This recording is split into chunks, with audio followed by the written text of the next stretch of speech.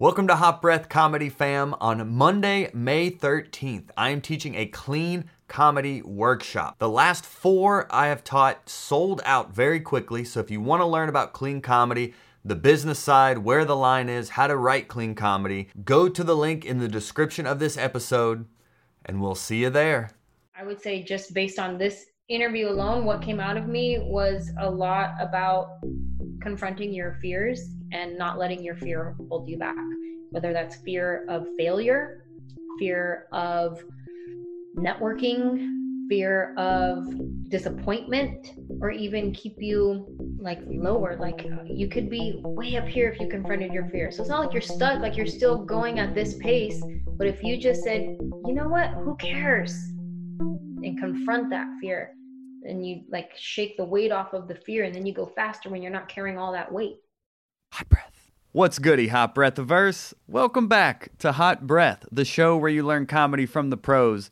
I am your host, comedian Joel Byers, and here at Hot Breath, we are on a mission to cultivate the next generation of great comics. And our interview today is with one of the greats. And this interview was booked by you, the Hot Breathiverse, a member of our Hot Breath Pro community, Bo Johnson, who, if you've been listening the past few weeks, he has been featured a few times the past few weeks, and this is not the last time you'll hear his name, but he reached out to me about wanting to get today's guest on the show, and I said, yeah, go for it, reach out. He reached out to her management, and they were able to schedule a time, so as a token of gratitude, I actually brought Bo on the show with us. A little into halfway of this interview, I will bring on Bo to answer some of his questions and you, the Hot Breathiverse, the questions that you had for our guest. So if you want to connect with me and Bo and other members of the Hot Breathiverse, the best way to do that is in our free Facebook group linked in the description of this episode. We do daily writing clubs in there. We do feedback mics and so much more, all to help comics level up their comedy. So without further ado, this interview will also help you level up your comedy. We'll also learn about one of the most unique talents in this game. So I say all that to say, there's only one thing left to do, and that is inhale a hot breath with Angela Johnson. All right, Hot Breathiverse. Welcome back to Hot Breath, the show where you learn comedy from the pros. I am your host, comedian Joel Byers, and we here at Hot Breath are on a mission to cultivate the next generation of great self-made comics. Hey. Our guest today has paved a path for us all to follow. Back when she started comedy, the first joke she ever wrote in a free comedy class at her church ends up going viral. And what ensues is a self-made comedy empire that we are all so excited to learn from. So without further ado, welcome to the Hot Breathiverse, the one and only Miss Angela Johnson, everyone. Let's give it up for Angela, everyone. Thank you. That is an intro. That is, as you said that, I was like, I want to meet her. Can she give me ideas? That's so funny that, like, getting to interview comics at your level, like even Jeff Foxworthy was like, I was hearing that intro, like, well, who is he about to bring to the stage? It's like, at your level, you still have that mindset.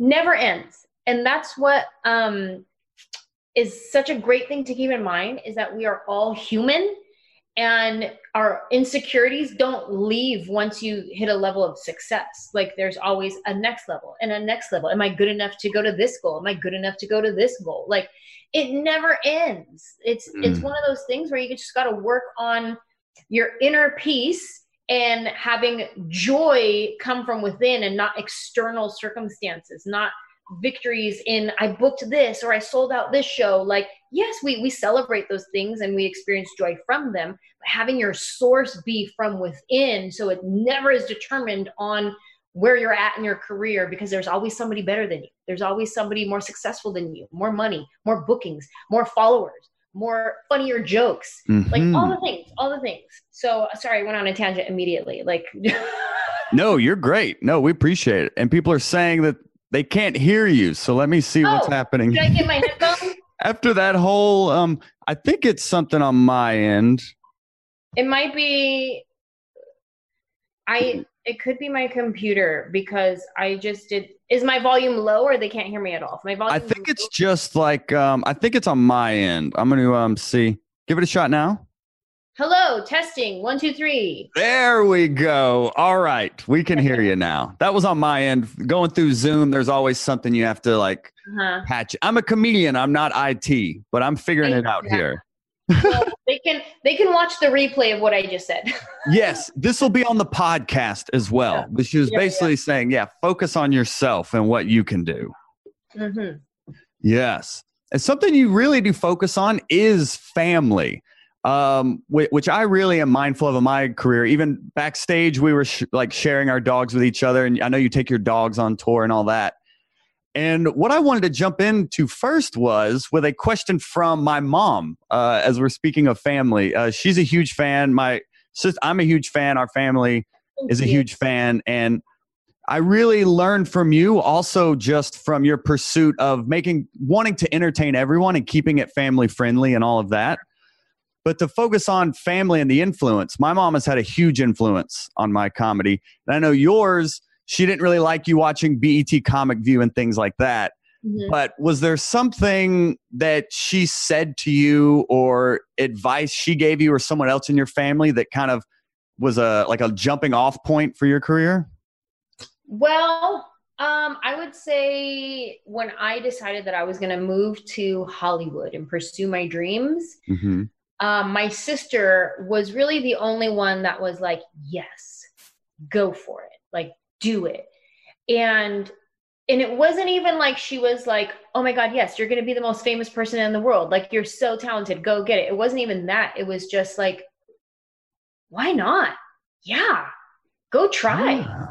Go try. And like, that is so empowering when you can be like in your head about a big decision that you need to make. And just to have a person like confirm, like, why not? Why not you? Yeah. You know, like that is just like all the weight goes and you go, oh yeah, why not me? If she can do it, if he can do it, how come I can't? You know, like, so I think it was my sister probably being like, yes, go, try it, do it. But did you have like imposter syndrome is something a lot of us struggle with, especially you, first joke you write goes viral. I mean, there's time in between there, but it's like, did you have imposter syndrome you had to overcome? Every day, especially because exactly what you just said, like I skyrocketed off of a viral video. And for me, I did the work afterwards and I wrote material and I toured and I hustled. But getting to that like break, I know there's so many comics who went through years and years of, you know, MC, feature, like driving their car 6 hours just to get a 15-minute spot. And then when they get there, they bomb, but then they still drive 6 hours to the next one. And like, you know, people like really paid some dues to get to where I was starting. Mm-hmm. So I knew that my dues looked differently. And it was kind of like when I got to where I was, that's when the work ethic came in. Because sometimes if you hit success too soon, you don't have the character to sustain it. You don't have the work ethic to sustain it. But for me, I had those things. I had a good head on my shoulders. I had my intentions right. I had work ethic. I had character. I had faith. I had all of those things that sustained where I was. And I had my eye on the prize. I had goals. I wasn't swayed by like party over here, or let's just get wasted and then wake up late for press the next morning or whatever. Like I was very responsible with this gift that I had been given, and made sure that I stewarded it well so that I could continue to grow and earn things from there, you know? Sounds like you're very organized. I mean, sure. Yeah.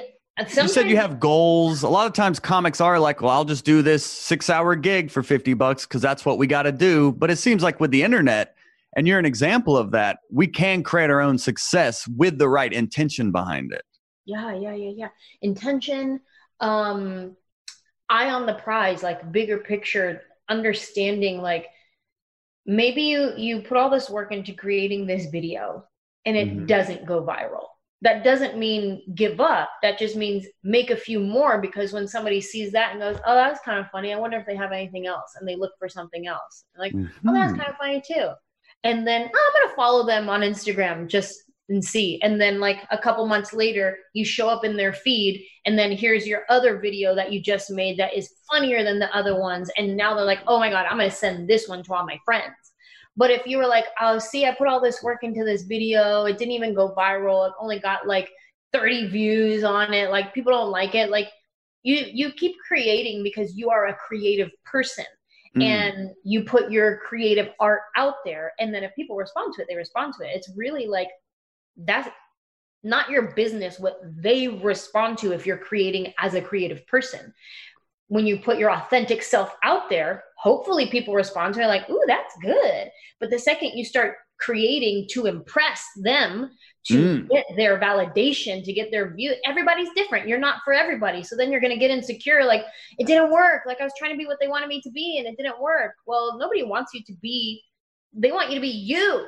Like, show up and be you. When I first started stand-up, I was trying to pretend I was super Mexican. And I would, all my early jokes, when I talk about my mom and my dad, they have an accent and they're very like, ay, mija, you threw the ball over there, and like all this stuff. My mom does not speak Spanish at all. My dad does not speak Spanish. I'm fourth generation Mexican. And it wasn't until I started like owning that. I still have people that their favorite jokes of mine is the one where, it's one of my first jokes and I'm talking about my mom and dad and their very Spanish accent and how I spank everybody's kids, because that's how Mexican people do it. And I still have people that are like, oh my God, that's like my favorite joke. And I was like, wow, it's like my first one when I wasn't even being true to myself. But thank you. I'm glad you responded to it and liked it, because I knew it was funny. It made people laugh. It just wasn't me. But when I started owning me and being just me, not who I thought they wanted me to be, but owning, I don't speak Spanish. Let me write a joke about how I don't speak Spanish instead of pretending that I speak Spanish and hope they don't catch me. So when I started owning that and being true to who I am, people respond to authenticity. People respond to that truth. And so that's when I really started to see like more growth. Ooh, how do you tap into that authenticity? I mean, let's think about, who are you? What makes you happy? What makes you sad? What is your trauma from childhood? Do you have any? What is the thing that gives you anxiety? Do you get anxiety? What is your quirk? What is the thing, like Eminem yourself, like from 8 Mile, where he comes into the battle and he just disses himself before the other guy can. He's like, yeah, I'm this, I'm poor, I'm this, all these things. And what's that guy going to say? He don't have anything to say now. You just clowned yourself. So it's like, think about what are all the things about you that self-deprecating, not in a way where it's like everybody in the audience is like, oh, bummer, should we give this guy some antidepressant pills? Like, he really needs some help. Like, not necessarily in that way, but finding the joy in making fun of yourself before someone else can. Like, let me just be vulnerable and authentic. Like, I'm bow-legged. That's not real sexy. Like, I'm insecure about my bow legs. Like, when I put my feet together, look, they do this. And then I show everybody. Like, so if somebody's in the audience looking like, oh, she's super bow-legged, and then I go, you guys, I'm bow-legged.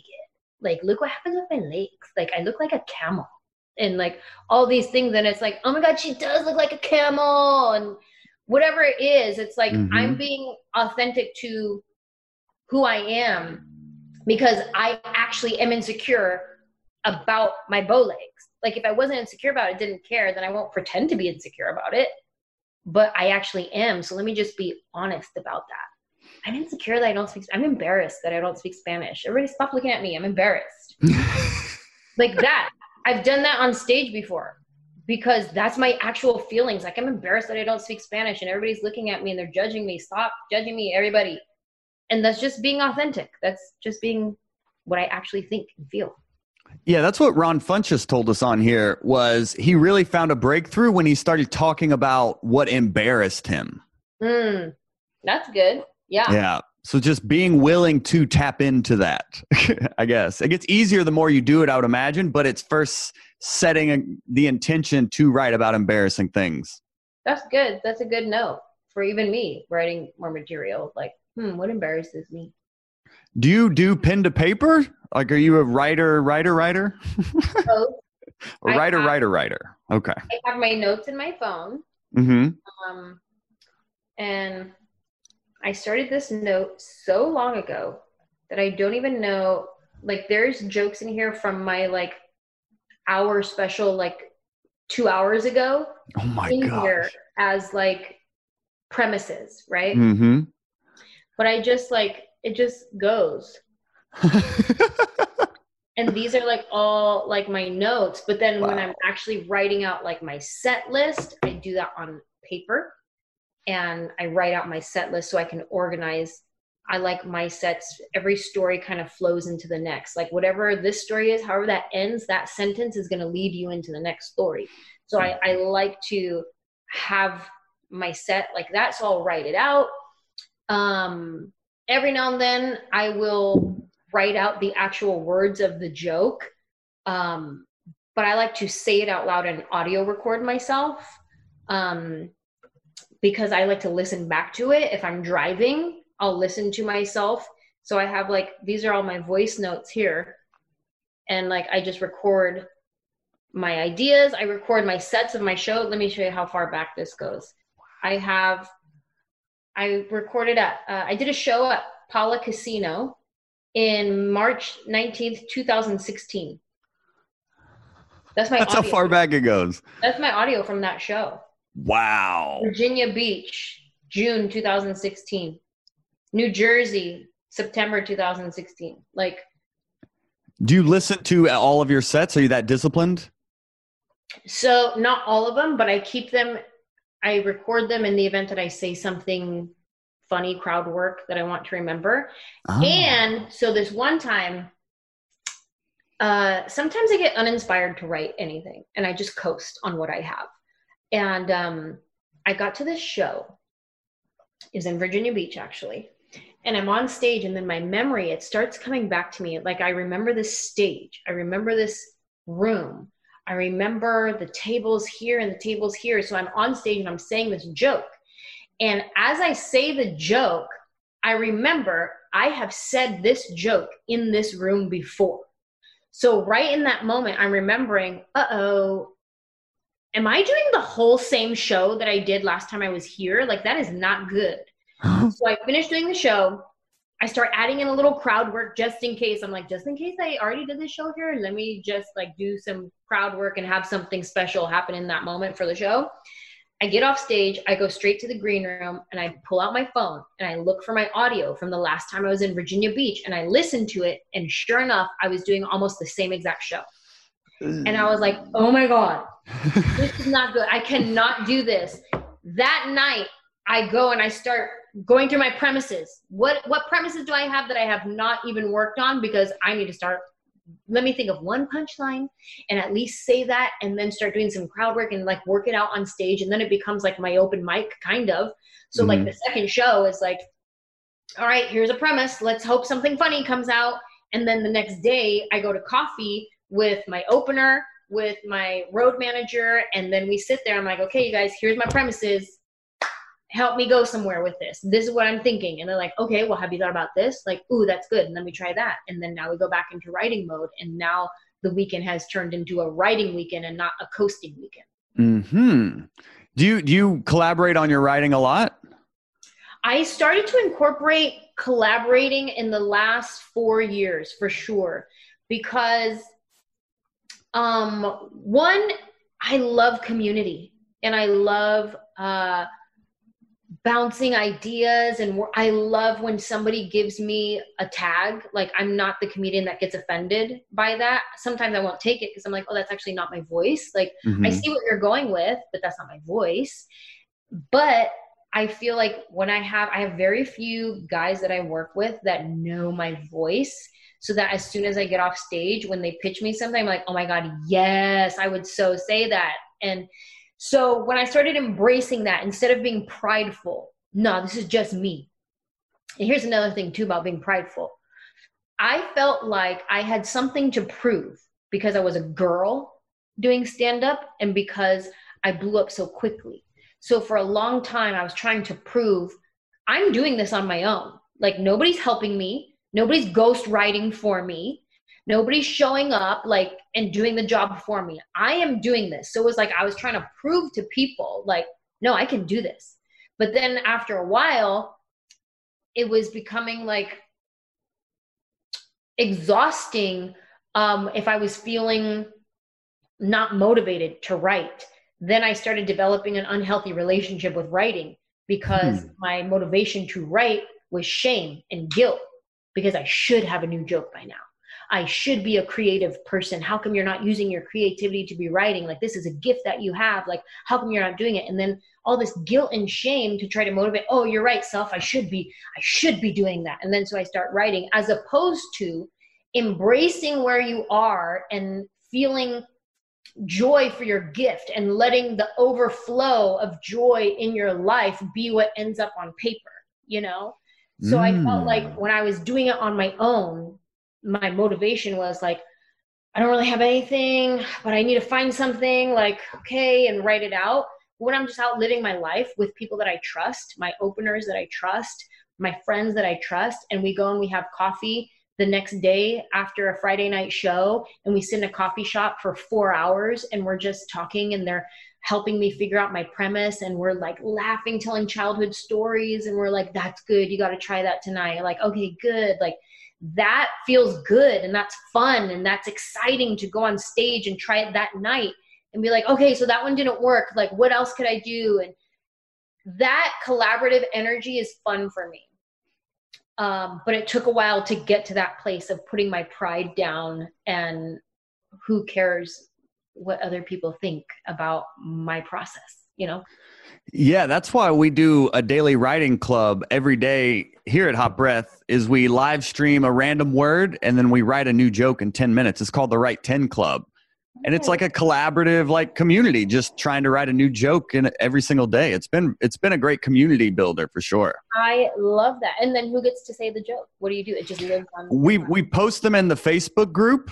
And people can give each other feedback and likes and things like that. And I'll read them live on the air on YouTube and give feedback on them as well. Okay, so everybody, so you say the word is water, and then everybody writes their own joke about water. And then we set a 10-minute timer, and then we all write for 10 minutes, and then we have like a new joke at the end.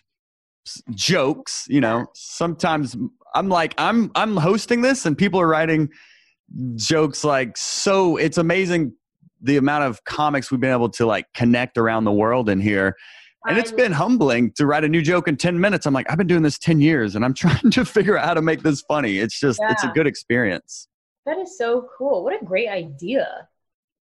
It really started with quarantine of like all my road work disappeared. So I was like, well, I need some sort of accountability. Let me start writing online.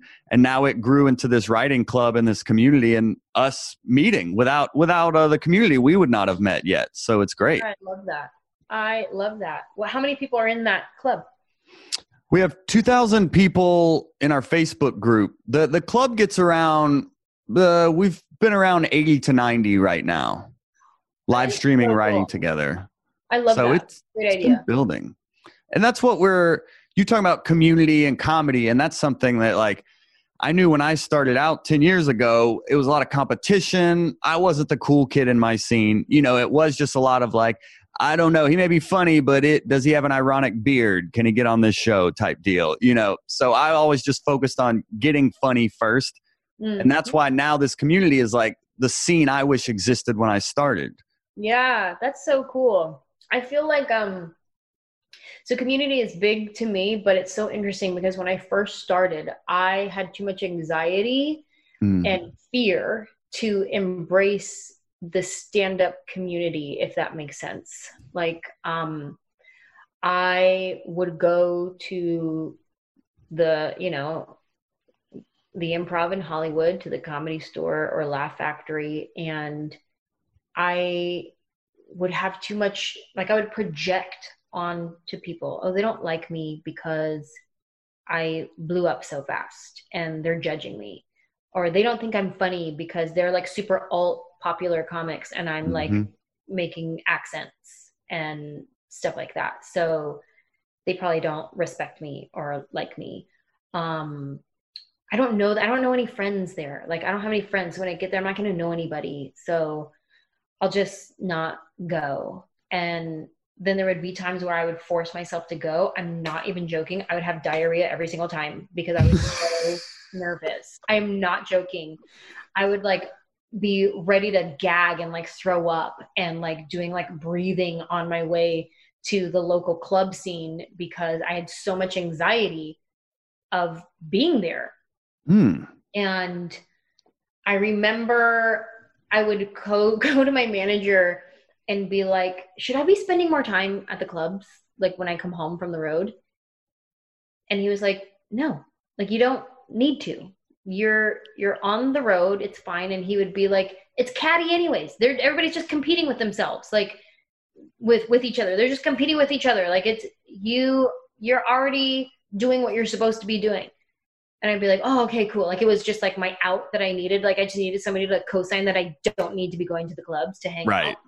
So I was like, okay, cool. Then I won't go then. Yeah, that's a good idea. I'm already on the road. I'm doing what I'm supposed to be doing.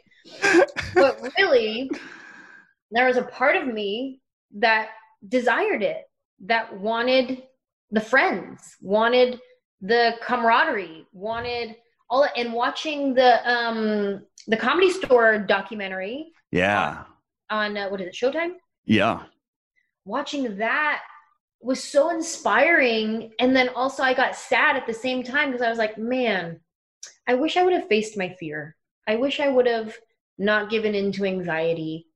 I wish I would have just showed up more and challenged myself and made more friendships and relationships. And I have friends now in comedy, but I don't have that, like, we grew up together in this club feeling, you know, like we both started here and now look at us here. Like, I don't have that with people.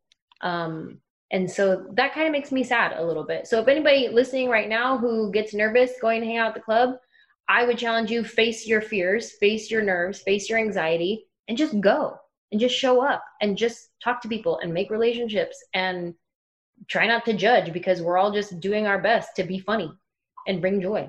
So it's so tough to like, it's like, it seemed like what happened to you is like a blessing and a curse, in that like you had 12 minutes of material. Now Nail Salon, or wait, which one went viral that took you on the road?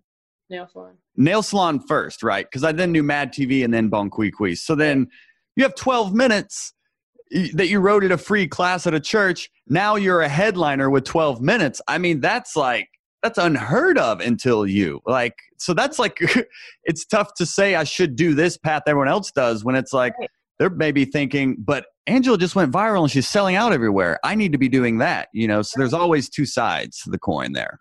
Exactly. And I wish I would have looked at it that way back then. But instead, I was just like, oh, I'm nervous, anxiety. I don't feel good when I go to the club. So, I don't need to go. Bye. See you in Florida. Sold out, by the way. Yeah. Here come my sold out shows. I don't want to do this open mic. I'm selling out around the country, you know. Right. What was that transition, though? You have 12 minutes. Now you're a headliner. I would imagine there were some epic bombs in there somewhere. You know what's funny? Not too many. Yeah? Had some, for sure. But I feel like if I was bombing, I wouldn't keep doing it. Like, it wasn't, I don't like doing things that I'm not good at. And I know a lot of comics are like, well, this is my dream. This is all I've ever wanted. So even if I bomb, I can't wait to try again and get better and get better. Stand-up was not my dream and not the thing I wanted. It felt like something that I fell into. And it felt like stand-up chose me more than I chose stand-up. And so if I was bombing and not doing well, I wouldn't keep doing it. Because if I didn't move to Hollywood to be a stand-up, I moved to Hollywood to be an actress. And I thought I was going to be on Law & Order SVU and play a rape victim and like win an Oscar and like all these things. Like, I didn't know that I was going to be funny. And so I feel like stand-up kind of chose me. And if I was bombing, I wouldn't have kept going. but I did have some bombs. So like probably one of my biggest bombs was a corporate show, but who doesn't bomb in a corporate show? This was in Las Vegas, and it was for a trucking company where 90% of the employees are male. My fan base is predominantly women. Women respond to the things that I talk about more so than men. So we get to this corporate event. Not only is cards are stacked against me because it's mostly dudes, but like truck driver dudes. Yeah. I don't think they want to hear about getting your nails done. Not only that, they were currently in the bar, like with a DJ and music and all that kind of stuff. They stopped the music and they go, everybody come over here to this conference room and we're going to have our stand-up comedian now. And I was like, oh no. And my opener goes up first. And I was like, well, you know what? At least they'll like him because he's a dude. So at least they'll get to laugh for him. And then I'll just figure it out. Mm-hmm. He gets on stage bombing. Just, they don't even like him. And I was like, oh, this is going to be horrible. They're going to hate me. I get on stage. Not one laugh. Go to the next joke. Not one laugh. Not even chuckles. And it's like, wow, okay. Let me go straight to like my Oakland Raiderette material because there's some like football jokes in there. So that's, some guy stuff. So at least they'll laugh at the football jokes. I make fun of the Raiders. Like everybody can laugh at the Raiders. And then I talk about being a Raiderette. And there's like, a couple things in there. And maybe they'll be excited that I'm a Raiderette or something. Like, right. Not material. Nothing. Finally, when I start making fun of myself for bombing and for being there, when I start saying things like, listen, guys, I didn't book me for this. Okay. I don't want to be here. You don't want me to be here, but I'm here. Like, it's just when I start making fun of myself, then I start getting chuckles. Like, then I start making fun of the woman who booked me. And I was like, girl, what were you thinking booking me for this? I am the absolute worst person you could have booked for this party. Then they're laughing at that. I was supposed to do 45 minutes. I maybe did 20 minutes. And I look over at her and I was like, do you want me to keep going? And she was like, have a good night. See you guys later. And got my check and went out the back door. Still got paid. Hey, you better believe it. I showed up. I did my part. Yeah. Oh, that's beautiful. I love hearing the bombing stories. I feel like that's so important for young comics to hear is like, yeah, she's this, but every comic goes through these trials on stage. Oh, for sure. For sure. I mean, there's shows that I don't like where I'm like, oh, you guys are the worst. Like, but bombing, like actual, like the one I just shared with you, those were like far and few in between. But there's definitely been shows where I'm like, are you guys in a bad mood? Did you decide together to be in a bad mood before you came to the show? Because I don't like you guys. So I'm cutting my show short. I'm doing like contractual time and that's it. You don't get exactly. Oh, I've done colleges and corporate gigs where I'm just like, all right, TikTok on the check. I'm not saying it out loud, but I am just like, yeah. Good night. Exactly. And to think about like getting booked in the business side, and we do have some people asking questions, but I did want to ask you about your business sense because you're very savvy. Even with like Bon Qui Qui, it could have been a character that you're known for on stage doing stand-up, but then I think your husband inspires you to create an album, and then you go on tour, and there's merchandising. And the business side, like show business, you seem to have a really good grasp of both. What business tips could you share with this next generation of comics? Well, I think you're always needing to evolve and grow in your business sense. And I feel like that's kind of where I am now currently is looking at others. And it's that fine line of when you're looking to learn and when you're looking because you're just comparing yourself now. That's where it's dangerous. So I watch and learn and I see other comics that I'm like, okay, they're popping off right now. Like, what are they doing? How did they do that? What are the ins and outs of that? And I start wondering. So you can just sit in that wonder and be like, I could never figure that out. I don't know how to even start with that. Or you could pick up a phone And you can call, if you don't know that person directly, maybe you know somebody who works with them, and say, hey, what was it like when y'all filmed that thing? Like, who put that together? Did y'all hire a production company? Or like, how did that work? And be humble enough to ask questions and to not come in as like comparing or competing, but like, hey, what can I learn from you? Like, humbling yourself. And how did you do that? Can you share how you did that? How many of us comics actually reach out to each other and say, how did you do that? Not many. Yeah. So I feel like it's really humbling yourself and watching and learning. And when you see somebody doing something that is intriguing to you, that you're like, I would want to do something like that, then maybe send them a DM and say, hey, you're probably busy, I'm sure, but love what you've been doing. Just curious, like, how did you get started filming sketches?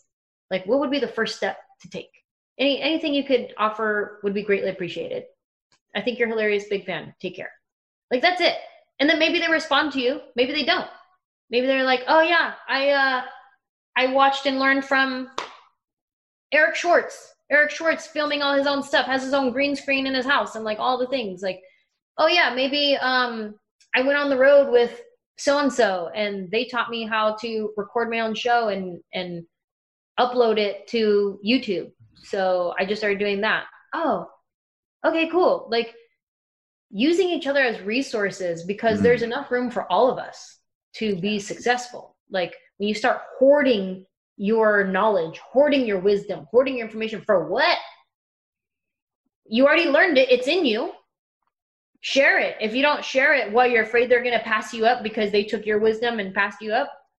That's their time. That's their journey. Don't worry about what they're doing. You learned this. Now what else can you learn? Learn something new. You're going to ask this person, give me advice on this. Okay, cool. And then this person's going to ask you, can you give me advice on this? Yes. This is what I did. Yes, I love that. Yeah, I love your collaborative, your community mindset. If someone is doing something you want to do, ask them how they did it. That's really what this podcast is in a lot of ways, an excuse to do that. Exactly. This is the not confrontational. Like, there's no risk in listening to your podcast and hearing somebody give advice. There's no risk in that. But maybe risk in other things, and send a DM, send a text, pick up the phone, whatever you can. And same thing, offer what you know to somebody else. Amen. So speaking of collaborating with others, this could be a good question coming in from Robin Sutton Clark, asking, have you ever been sabotaged by another woman in comedy out of competition for the limited number of slots for women? And how do you rebuild that bridge? I've never been sabotaged. I remember there was this one time I did a set at a local club, and I was practicing my late night set, which I didn't even end up booking after all. But Did you get bumped? No, I put my show together and submitted it, and they came back with notes on my set. But the notes that they said to me, I felt was rewriting my joke, and I wasn't going to do that. And they thought it was just like, yeah, can you maybe make it more like this? And I was like, oh, like rewrite my joke? No, I'm good. Thank you though. Bye. So I never did it. Was that good or bad? I don't know. But I just wasn't willing to change. Talk about self-awareness, though. Most of us would bend to the will of a late night show. Yeah, whatever you say, for sure. Yeah, that is funnier. Good idea. Exactly. So I was practicing my late night set at this one club, and it was like, okay, how do you want to be introduced? And I was like, oh, you could just say she has a nail salon joke and she has her special or something. I forget what it was, but it was very like, hey, you could just say this, nail salon joke, whatever. She gets on stage to introduce me. Before she introduces me, she does her own version of a nail salon joke. And I was all, oh, okay, that's weird. I just told her, okay, it's fine. It's fine. It's fine. It's fine. It's fine. Maybe she was planning on doing that the whole time. Who cares? Then when she introduces me, it wasn't like she has a special on whatever, blah, blah, blah, blah. It was, all right, this next comic coming to the stage, she says she has a special. And I was all, I do. You could stream it. Yeah. I was like, oh my God. And I had never been like treated that way, but it was like subtle but not. It was like one of those things where like in girl talk, like if a girl who is not your friend says like, oh sweetie, she don't be your sweet, that's her trying to be like, you're so cute. Like that's that. It was a little bit, I had never been treated that way before. And I was like, oh my God, I didn't know this person at all. Do you know them now? Yeah. So I'll come back around to that part. So I get up and I do my set, and then everybody laughs. Everybody knew who I was. Everybody knew my nail salon joke. It was like, why would you waste your time doing a nail salon joke when you know I'm about to come up and be the nail salon joke? Like, why would you do that to yourself at that point? You know what I mean? But anyway, so I did my set, left, never talked to her again for years and years and years. I was like, screw that girl. I don't know. You do you. Go have fun, whatever. I'm going to live my life. Years later, we have mutual friends. I run into her at an event, and I'm just keeping my distance from her. Hey, how are you? Doing my little thing. And then she came up to me later in the night and apologized to me and didn't address specifically when I said this and blah, blah, blah, blah, blah. But it was more so, I apologize if I've ever said anything to offend you or disrespect you. Wow. And I was like, thank you. I appreciate that. So now if I see her, we say what's up. I'll like posts here and there and leave like a nice comment, stuff like that. But we're not like friends or anything. But who is it? Do we know her? I don't know. You probably do, but I would never say a name. I love it. I love it. Though, yeah, it's unnecessary energy to even put out there. So yeah, exactly. I appreciate that. But you know, as a journalist, you know, I'm not a journalist. I'm a comic with a podcast. But to get into journalism here. We're getting a lot of good stuff people don't know about you, though. This is great. Is when it comes to your characters, and Sandra's asking this, I've heard you say Bon Qui Qui is like your brother and a lady you met at a Memphis Burger King. Mm-hmm. What is your process for developing characters? You find common grounds? Like, how do you actually develop a character that people connect with? Here's the funny thing about that. I don't know, because I don't really do characters. Like Bon Qui Qui is really my only character that I developed from Mad TV, but I never did like Second City or Groundlings or whatever to learn how to fully develop sketch characters. Like I don't know how to do that, but in my stand-up, in my writing, I like to do a lot of act outs. And so within that, I start giving whatever person that I'm talking about character, but most of the people I'm talking about are real people. It's my brother, it's my sister, it's my grandpa, it's my dad, it's my mom. So I take their real essence and talk about them on stage. But Bon Qui Qui is really, and Tammy is not even really a character either. The nail salon, like she's the person that I interact with in the story, but I don't like develop her out and give her like dimensions, you know. Mm-hmm. She's a character in a story, whereas Bon Qui Qui is the only one that actually like lived on as her own person. With her, you can tell this is how Bon Qui Qui thinks, this is the things that she'll say, this is where she came from, this is like, you'll know all of that. But like with Tammy, you don't know what her opinion is about this. You can probably guess what Bon Qui Qui's opinion is about Donald Trump, about whatever, you know what I mean? But Bon Qui Qui, yes, was a mix of my brother and this girl at the Burger King in Memphis, Tennessee. But my brother, before he got sober, so Bon Qui Qui is my brother before he got sober. Oh. So my brother was like no filter. He would say what everyone was thinking in the back of their mind, but would never say out loud. So like people would go, oh, when he would say things, but at the same time, they're like, oh my God, I was totally thinking that, but I would never say it. Like he was that guy. He's so funny, and he would make up his own slang and his own things. And when he would say something, all his friends started saying it right after him. And that's kind of like who Bon Quiqui is. She makes up a slang word, bye, whatever it is. She starts doing a thing. Everybody starts doing a thing. And that's my brother. My brother would start laughing a certain way. All his friends, all his coworkers, now everyone laughs like him because he started doing this. Now the whole workplace, everybody goes, because it's just their thing. He would just do things, and it was like sassy, and it was funny, and no filter. So a lot of things that Bon Quiqui would say early on, they're from my brother's mouth. My brother would say it, and I would go, oh my God, Bon Quiqui's going to say that. Done. In her mouth. Like, so that's where it's like, he was my biggest inspiration for it. And then her working at King Burger and being like the rude employee was the employee that I experienced in Memphis, Tennessee, who I was like, so I couldn't believe. I was like, oh my God, this is real life. You're a real person. You're really saying these things to me? Okay. I've never experienced this. And it just stuck in my memory. And that was when I was in high school. Like I was like 17 when I had experienced that in Memphis, Tennessee. And then here I am in my 20s writing about that experience through my brother. Whoa. So that it burned in your brain. I figured this was after you were pursuing comedy, but this is, you're not even a comic, but you're traumatized by this person. Yes. Yeah. So you just pull like real life traits from people and then just put them all into one character. Yeah, pretty much. It makes sense, you know?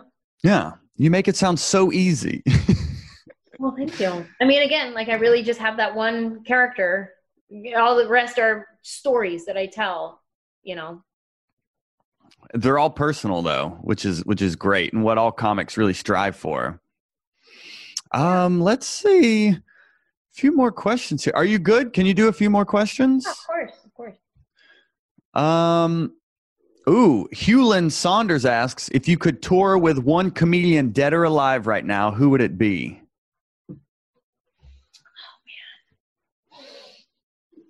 I mean, honestly, I love my friend Joe Coy, and we did a little BFF tour years ago, and it did not do well, but we on purpose, because I was doing well on my own, he was doing well on his own, so we're like, let's go to the markets where neither one of us do well and like try to build that together. We thought that was the greatest plan of all time. It didn't go well. It didn't. No. But we were both, this is like years and years ago, so we were both like doing well in clubs, you know? And it was fun because I love Joe. He loves me. We have such a great friendship. Like we're hilarious together. Like we have so much fun together. Like that, if we could have done that more places and had more fun and gone around the world, like that would have been amazing. Like if I could just open for him now, like all the things that he's doing now on his own, if he would just let me come and hang out, I would do that. That would be cool. How bad did it get though? You're saying the tour didn't really work. Like, are we talking like? We did 2 cities and it didn't do well, so we didn't do any more. What were the sales like? Oh, awful. We did a theater in Detroit and not even the bottom half was like, it was awful. I was like, how did they even let us show up? They should have canceled the show before we got here. What are we doing here? But it was fine. I think we did Detroit and Minneapolis, maybe. I don't remember the second show. I think it was Minneapolis. But yeah, we had a great time, like hanging out and having fun. And our show was great. And we did one more recently. So that was like when we were doing well, but like he wasn't where he's at now. And then I was like selling out clubs, but wasn't really hitting the theaters hard yet. Then maybe it was like 3 years ago or 4 years ago, maybe 3 years ago, he and I did a show in Florida, and that was fire. And we were both already like, both of us could have sold out that venue by ourselves. But so we came together for that show, and it was like we were co-headlining that show. So it was a fun experience there. But that was just like a one-off show that we did together. It was fun. But I love it's like two successful comics. You're like, we're not good in these markets. Maybe if we combine forces and work together, we could both help each other. It's like cool to even see comics, successful headliners like both of you, still looking to like reach across the aisle and be like, hey, let's still help each other. That's so important for us to understand as comics. And it didn't work then, but also if we would have put the energy and time and risk into figuring out why didn't it work? Did we not do the right press? Did we not give enough lead time for ticket sales? Like if we took some time to figure out, okay, why didn't this crack? We could have figured out why it worked and made something work, but you know, everything happens for a reason and it was supposed to happen this way. But yes, it's a great idea, reaching across the aisle and maybe we could do it together, you know? And we are about to reach across the aisle of the Hot Breathiverse because the reason you're on the show today is because Hot Brethren Bo Johnson reached out to your people, reached out to your team, and made this interview happen. And what I want to do just as a gratitude is to actually bring him on the show live for him to meet you if you're good with that. First of all, Hot Brethren is hilarious. And yeah, we got Hot Brethren and Sisterin in the Hot Breathiverse here. I love it. Let's meet Bo. So let's welcome Bo Johnson. Come on in, buddy. Welcome to the party here. Hey, Bo. Hey, how are you? Good. How are you doing, buddy? I'm doing good.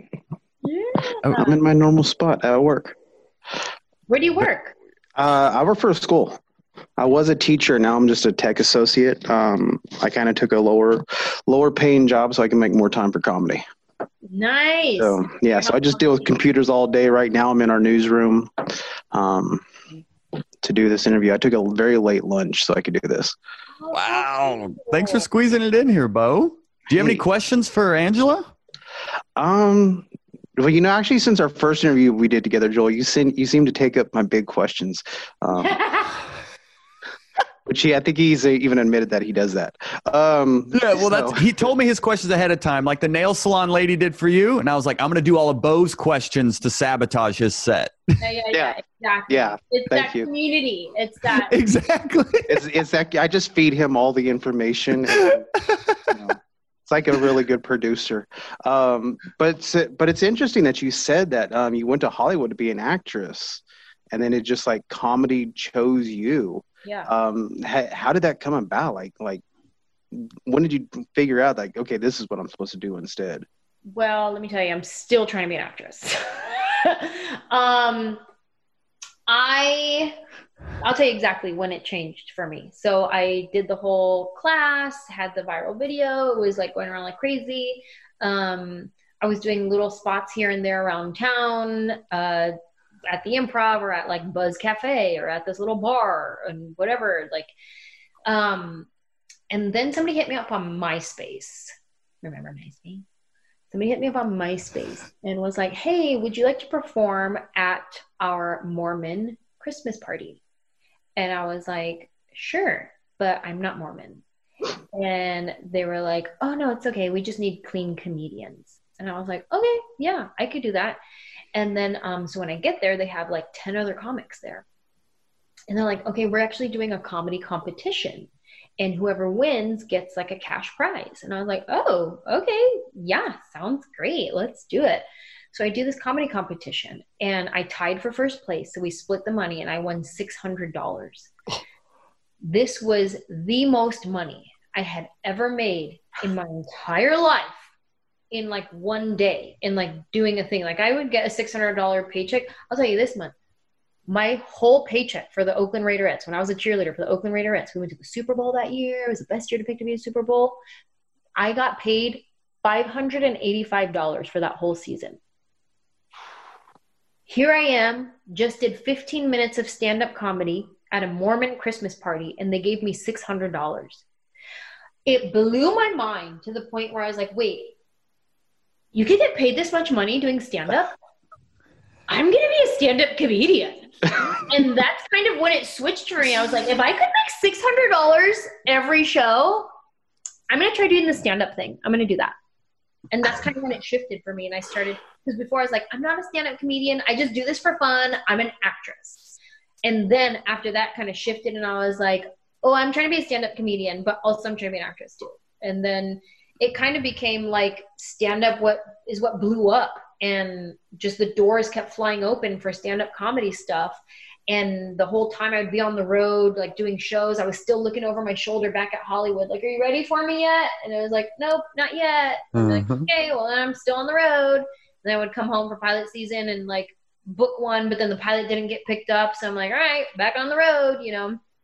So yeah, I moved here to be an actress, but once I went to a Mormon Christmas party, changed my whole ways. Wow, that is interesting. So what is your writing process like? I talk to myself. I talk out loud and then I record it. If I make somebody laugh from an original thought that I just had, I will write that thought down in my notes if I remember it. Like sometimes I'm just in the moment and just having fun. And then other times I'm like, oh, that's funny. Let me write that down real quick. Like for instance, I was on FaceTime the other day with my cousin. It was her birthday. I just called her to tell her happy birthday. And she said something about getting a COVID test and she was explaining how it felt. And then I was like tagging her story with funny things. And I was like, oh, I'm going to write this down because your story with my tags is funny. Like she was just telling me like, and then this and then that. And then I would say something funny to it. And then she was cracking up and then she would tell me more details and I would say something funny to that. And she was cracking up. I was like, let me write this down really quick. So it's like moments like that. Or it's rarely ever something funny happens and I go, oh, I'm going to talk about this funny thing that happened. It's a normal thing that happens and my funny perspective on the normal thing. Oh. Yeah. It's rarely ever like going to get your nails done is not hilarious. But when you notice and observe that they're upselling me and they're doing it real secretively, like, how do you ninja upsell me? Like you just complimented me of how I'm so pretty and then you got me to pay $6 more. How'd you do that? Like taking observation and highlighting that is what's funny, but just going to get your nails done is not funny. See, that's funny because I actually had a Vietnamese student whose parents owned a nail salon. And he actually did tell me, he's like, whenever they do go from English to Vietnamese, it's a 90% chance they're talking crap about you right now. Oh, for sure. I've heard that a lot too from I have friends who own nail salons. They've told me that. They're like, for sure. Growing up, one of my best friends was Vietnamese. And so I took him with me to the nail salon and was like, okay, you're going to tell me what is happening. And he's like, for sure. Yeah. They're for sure talking about you. But I'm sure there's times they're not, but in my own case study that I did, I was given very pertinent information that this is what they said about you. And I'm like, I see you, girl. That's what you really think about me, Tina? Okay. All right then. Wow, that is interesting. So with all the women that are watching right now, what advice would you have for them? Do you and do you well. And that's for everybody. That's men and women. That's you trying to be a comedian. You're trying to be something else. You're trying to be an actress. You're trying to own your own bakery, whatever it is. Do you and do you well to the best of your ability because there's nobody else like you. There's nobody else with your childhood.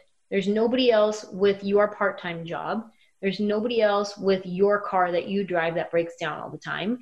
There's nobody else with your abuse. There's nobody else with your faith. There's nobody else that has all the ingredients to the recipe that make you. Someone may have this part and this part, but they don't have these parts. They may have this and that, but they don't have the rest of the parts.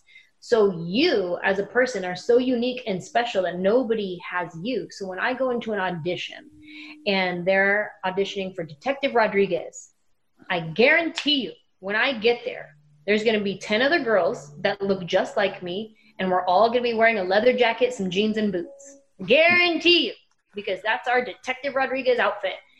And when I get there and walk in, I can get in my head and be like, oh my gosh, I'm a dime a dozen. Look, there's all of us. Like, they're probably going to like her better because she's taller and she looks more tough. So they're probably going to like her better. Probably going to like this one better because I've seen her on TV before. So she probably has more credits than me. Like, da-da-da-da-da. And I can get in my head about that. Or I can know and trust that when I walk into the audition room and when I say the same words that all the 10 other girls are saying, they're all going in and saying the same words that I'm saying. I know that when I say them, I am saying them with all the ingredients of me behind it. So it sounds different. It feels different. It comes off different.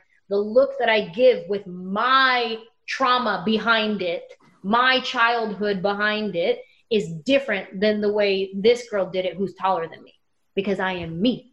So when you show up and do you, don't try to be the tall girl.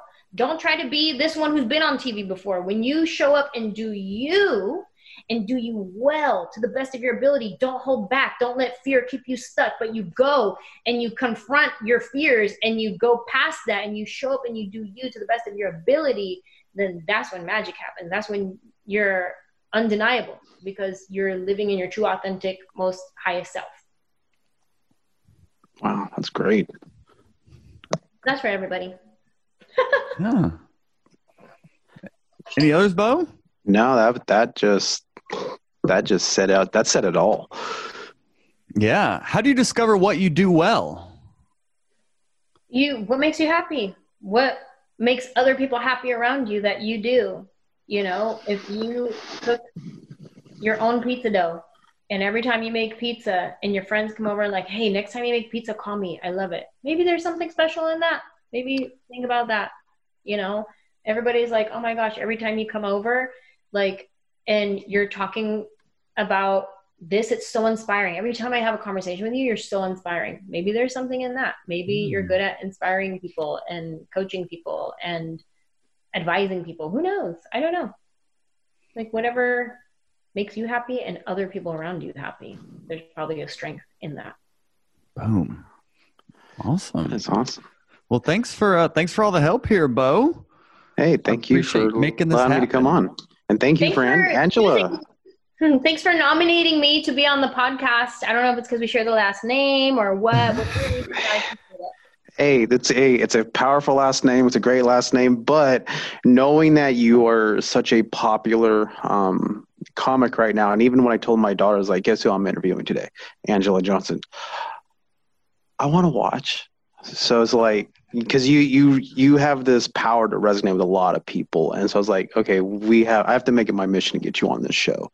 So thank you. Well, tell your daughters I say hello, or if they're watching this, hello. Thank you for being fans. Yeah, they are huge fans. When I told them, they were like, there's just no way I want to see this. I want to be a part of it. I was like, well, that means I can't take off work and come home to do this because you'll be able to Zoom bomb the whole thing. So tell your daughters to subscribe to the YouTube. No. Right. Now we're doing call to actions. We'll drive up subscriptions. Yeah. Well, I'm glad we could share this moment, Bo. That means even more now that I know that your daughters were so like into it as well. That's awesome. Yeah, I mean they were very well. I've been trying to look around and see who's really, you know, in everybody's viewpoint and who people are looking up to, and how young comics can, you know, get the best advice from. And so I was like, okay, let's see if I can get Angela on. This will probably be like the biggest person I get on to our show. So yeah. And you did it. Thank you for inviting me. You did it. Nice job, Thank you Bo. for coming on. Thanks, buddy. All right. Thank you. Y'all have a great day. All right, you too, buddy. Bye, Angela. Bye. Bye. See you, Joel. See ya. All right. Well, let's land this plane here. Miss Johnson here. The final, it seems like I usually ask comics to end with like their favorite advice for comedians, but it sounds like yours may be the you do well. Do you have any other kind of closing advice for comics? I mean, that's pretty much it. That's what I like to leave out on the floor for people. And then I would say, just based on this interview alone, what came out of me was a lot about confronting your fears and not letting your fear hold you back.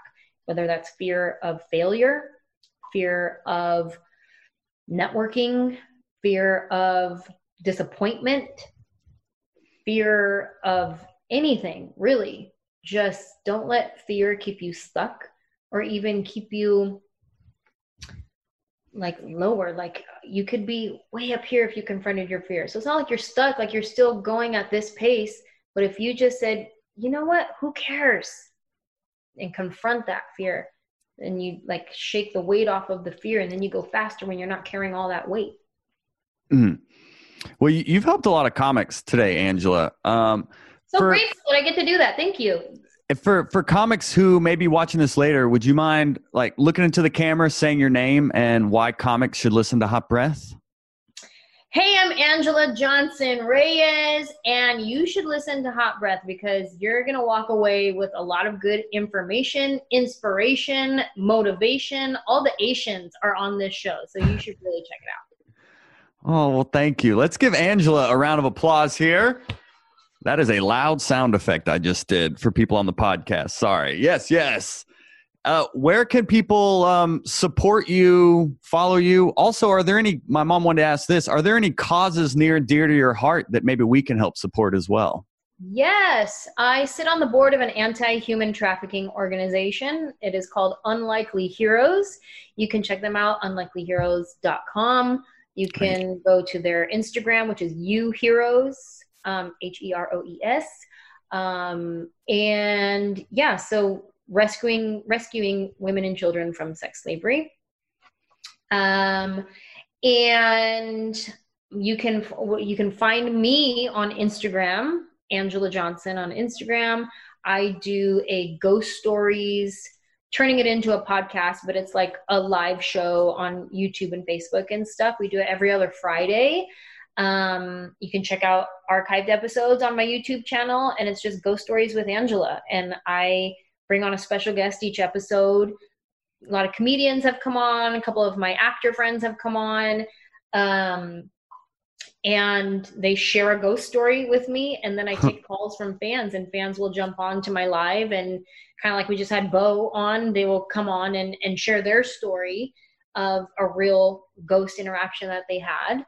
So that's Ghost Stories with Angela. I have a podcast that's called Nights at the Round Table, which is more of a faith, relationship, deconstruction of all of those things and reconstruction of all of those things. So it's kind of a deeper podcast where I take a look at my faith and what I believe and why I believe it and what I don't believe anymore.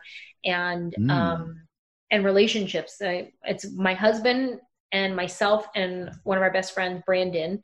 And we come on, we interview different people from different walks of life, but a lot of times it's just us talking about, you know, how has politics ruined the church and that kind of stuff.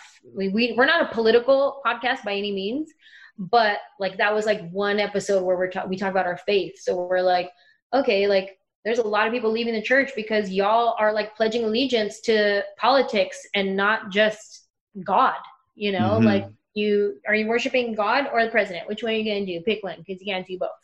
You know, and so saying some things like that you're not really hearing in church, and asking some questions that maybe in church you're not supposed to ask this question. And we're like, wait a minute, are you really not supposed to do this? Like, is that like real faith, or is that just Christian culture that we have adopted as gospel? Like whatever.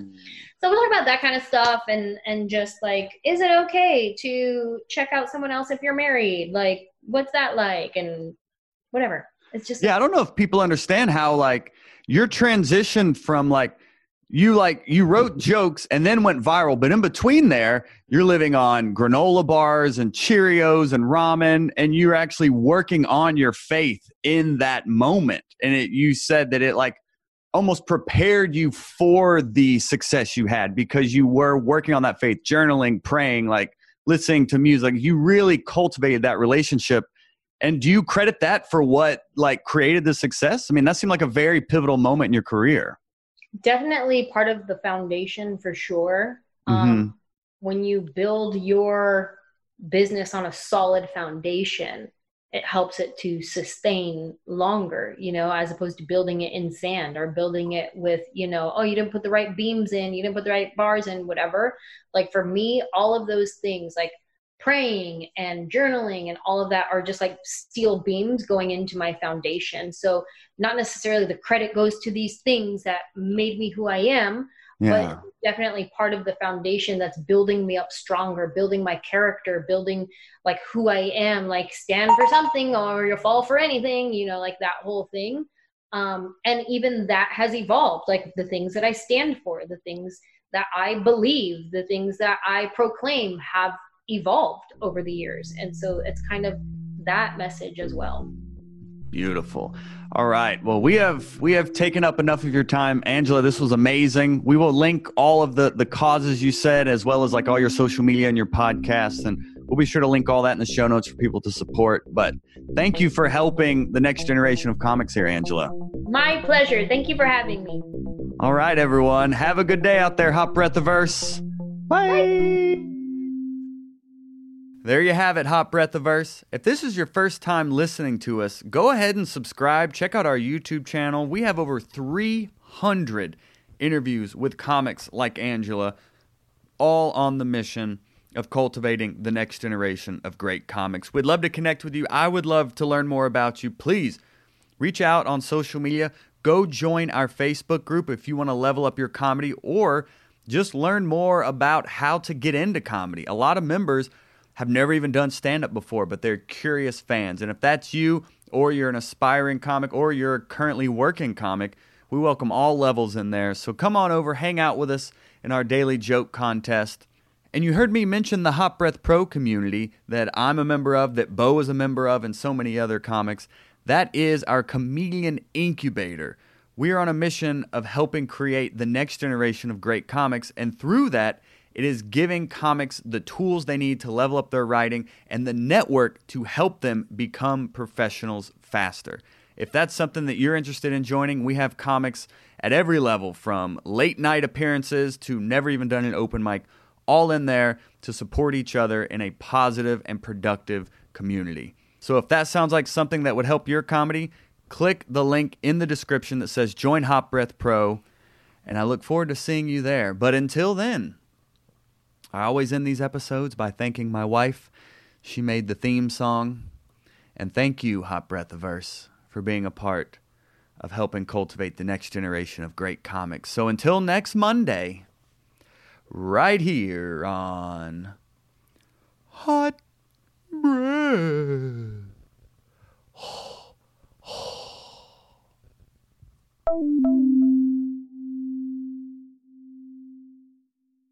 Hot Breath. This episode of Hot Breath is sponsored by our Patreon. If any of our content has helped your comedy career, join our Patreon linked in the show notes and get positive comedy karma for life. Probably.